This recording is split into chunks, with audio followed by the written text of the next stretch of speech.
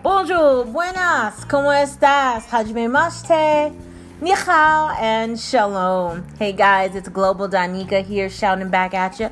We are here in February 2019, and we are at Black History Month.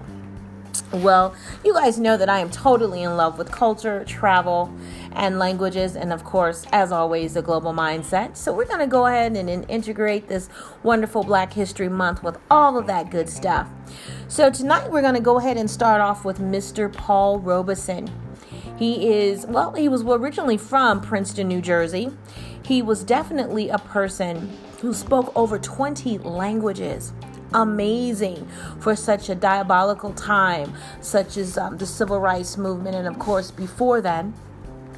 But yet, through it all, he managed not only obtaining a law degree, becoming an actor, but an activist as well, while traveling back and forth to Russia.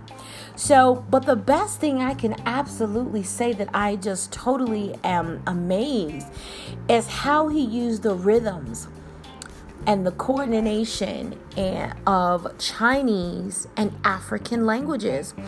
And he mixed that in with music to see the correlation of ancient music, the intonations, and how all of those languages are integrated together, as well as the same type of intonation is in music. So guys, keep up the good work with being a polyglot. He did it in an amazing and also frustrating time in America.